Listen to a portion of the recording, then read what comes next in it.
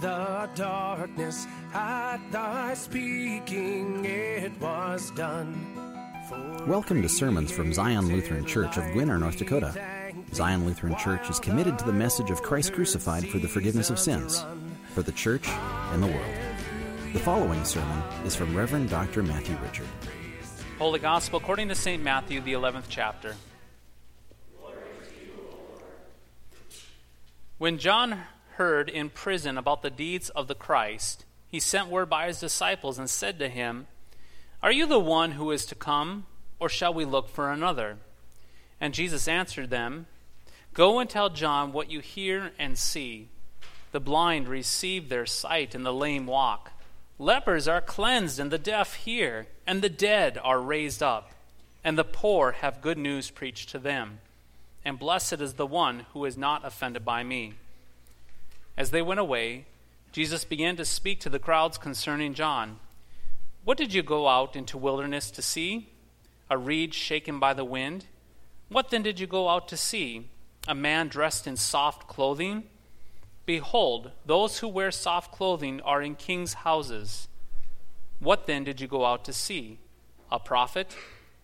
Yes, I tell you, and more than a prophet. This is he of whom it is written, 'Behold, I send my messenger before your face, who will prepare your way before you.'" This is the gospel of the Lord. Praise to you, O Christ. In the name of Jesus, amen. My friends, there are many different times and different scenarios in our lives when we have doubt.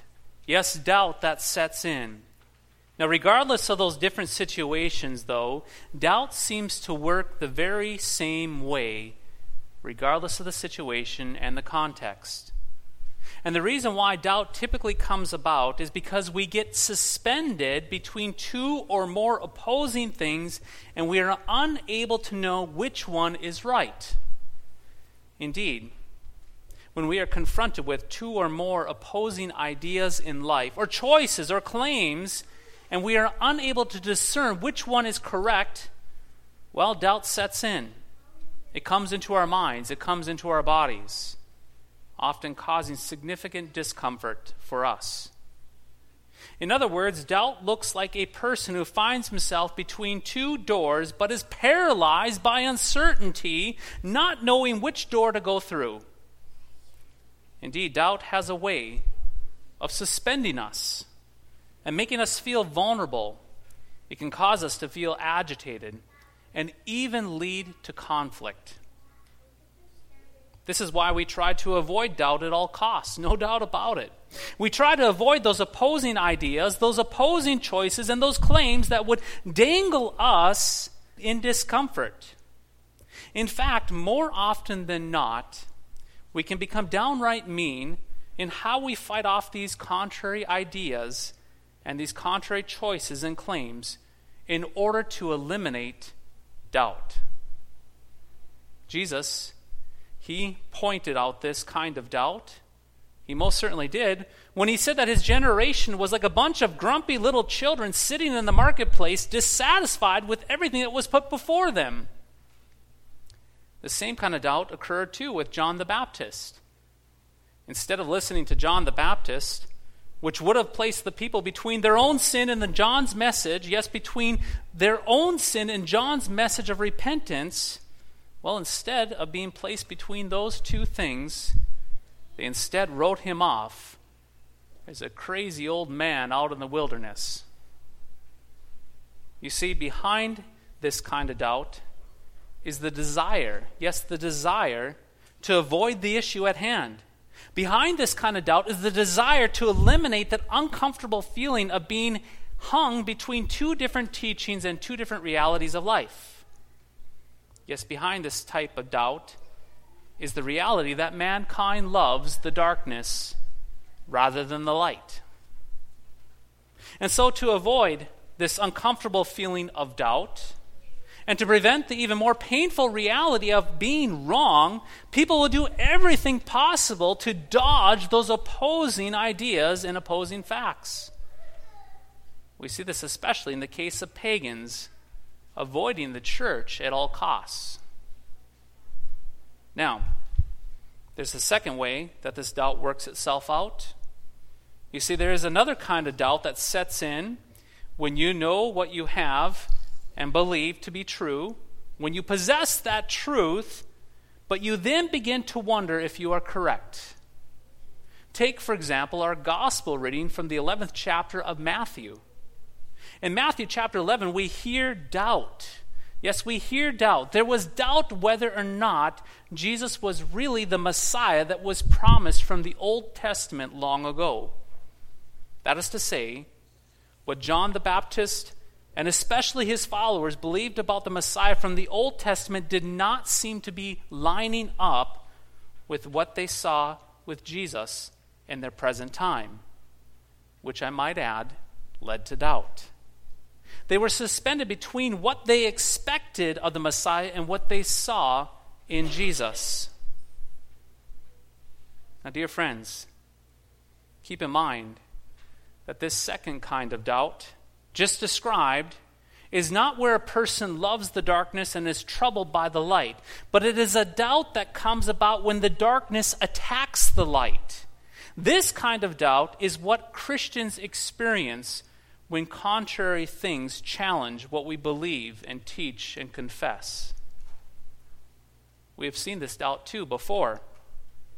When the disciples first heard that Jesus had risen from the tomb, well, they thought this news was just nothing more than chatter and nonsense.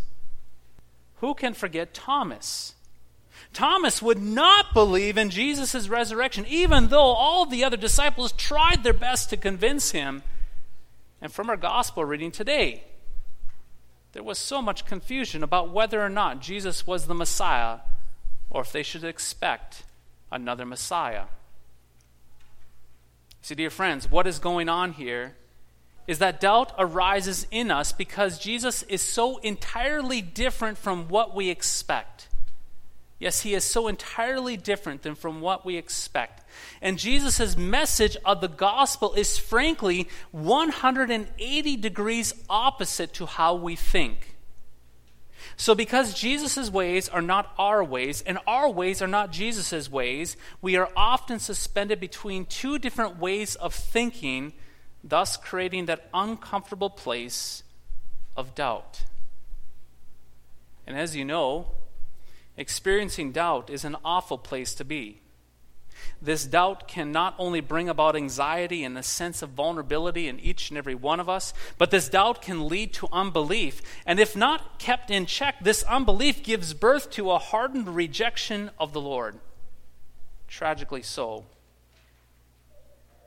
So, what must we do about this doubt? How do we respond to this doubt? Now, dear friends, we do not conquer doubt by trying to alleviate doubt, by trying to rationalize that doubt away. Doubt is not overcome by us trying to have less doubt. Our willpower is not able to fight off doubt, just like faith is not increased by us trying to have more faith. And we do not eliminate doubt by eliminating the message of Jesus that causes us discomfort. You see, plugging our ears or putting our head in the sand does not, I repeat, it does not do anything but give birth to damning unbelief. You need not do this. See, thankfully, my friends, when doubt arises, there's another way. Yes, we can follow the footsteps of John the Baptist as we heard in our gospel reading from today. In our gospel reading, John the Baptist, he actually went directly to Jesus with those doubting questions of his followers. The doubt was not hushed. The doubt was not hidden. The doubt was not suppressed. But rather it was brought before Jesus, just like Thomas's doubt and unbelief met the wounds of Jesus himself. What this means is this. If doubt plagues you, yes, if doubt actually plagues you, if you are suspended or paralyzed in doubt, learn to know that this doubt does not belong to you, but needs to be laid bare before the Lord. Now, this may seem odd, but this is what the Scriptures call us to do as Christians. Yes, the Psalms teach us not to hide our doubt or rationalize it away or to stick our heads in the sands of unbelief, but we are to pour out our complaints before the Lord and to tell the Lord our troubles. This means that we should not always speak as if we have everything figured out in pious-sounding language before the Lord, but instead our doubts, our anguish, our struggles can be poured out, yes, poured out before the Lord when our spirit faints within us, for the Lord knows our way. And like John the Baptist and his followers, and even Thomas himself, the Lord answers our doubt. The Lord answers our doubt the same way that he answered the doubt of John the Baptist's followers, and that is the announcement of what has been done for us. My friends, it is that simple. The doubt went from John the Baptist and his followers to Jesus, and Jesus responded by saying this: "Go back and announce what you hear and see. The blind receive sight, the lame walk, those who have leprosy are cured, and the deaf, well, they hear. The dead are raised, and the good news is preached to the poor." Dear baptized saints, yes, dear baptized saints, our doubt must be met by the proclamation of the gospel, the Word of God. And when we hear the Word of God, doubt actually gives way to faith. Yes, doubt turns to faith, not when we try to decrease doubt and increase faith by our own willpower, but when we hear the Word of Christ, when we remember the reality of our baptisms, and when we receive the true body and blood of Jesus. Therefore, the gospel reading from today is really about comfort, is it not? It is really about comfort, for it shows you how John the Baptist took this doubt and brought it to Jesus. Yes, it is comforting that you do not need to keep doubt to yourself, but can boldly confess that doubt before the Lord. Yes, the Lord has called you to his word. He has called you to his word and to his supper and into the Christian faith through baptism, where he meets your doubt with the forgiveness of all of your sins for Jesus' sake and transforms your mind from doubt to faith. This transformation is a constant renewal of the mind that no longer hangs in the suspension of doubt, but clings evermore, day by day, to the Word of God. This is your Christ. This is your Lord, who answers you and me. In the name of Jesus, amen.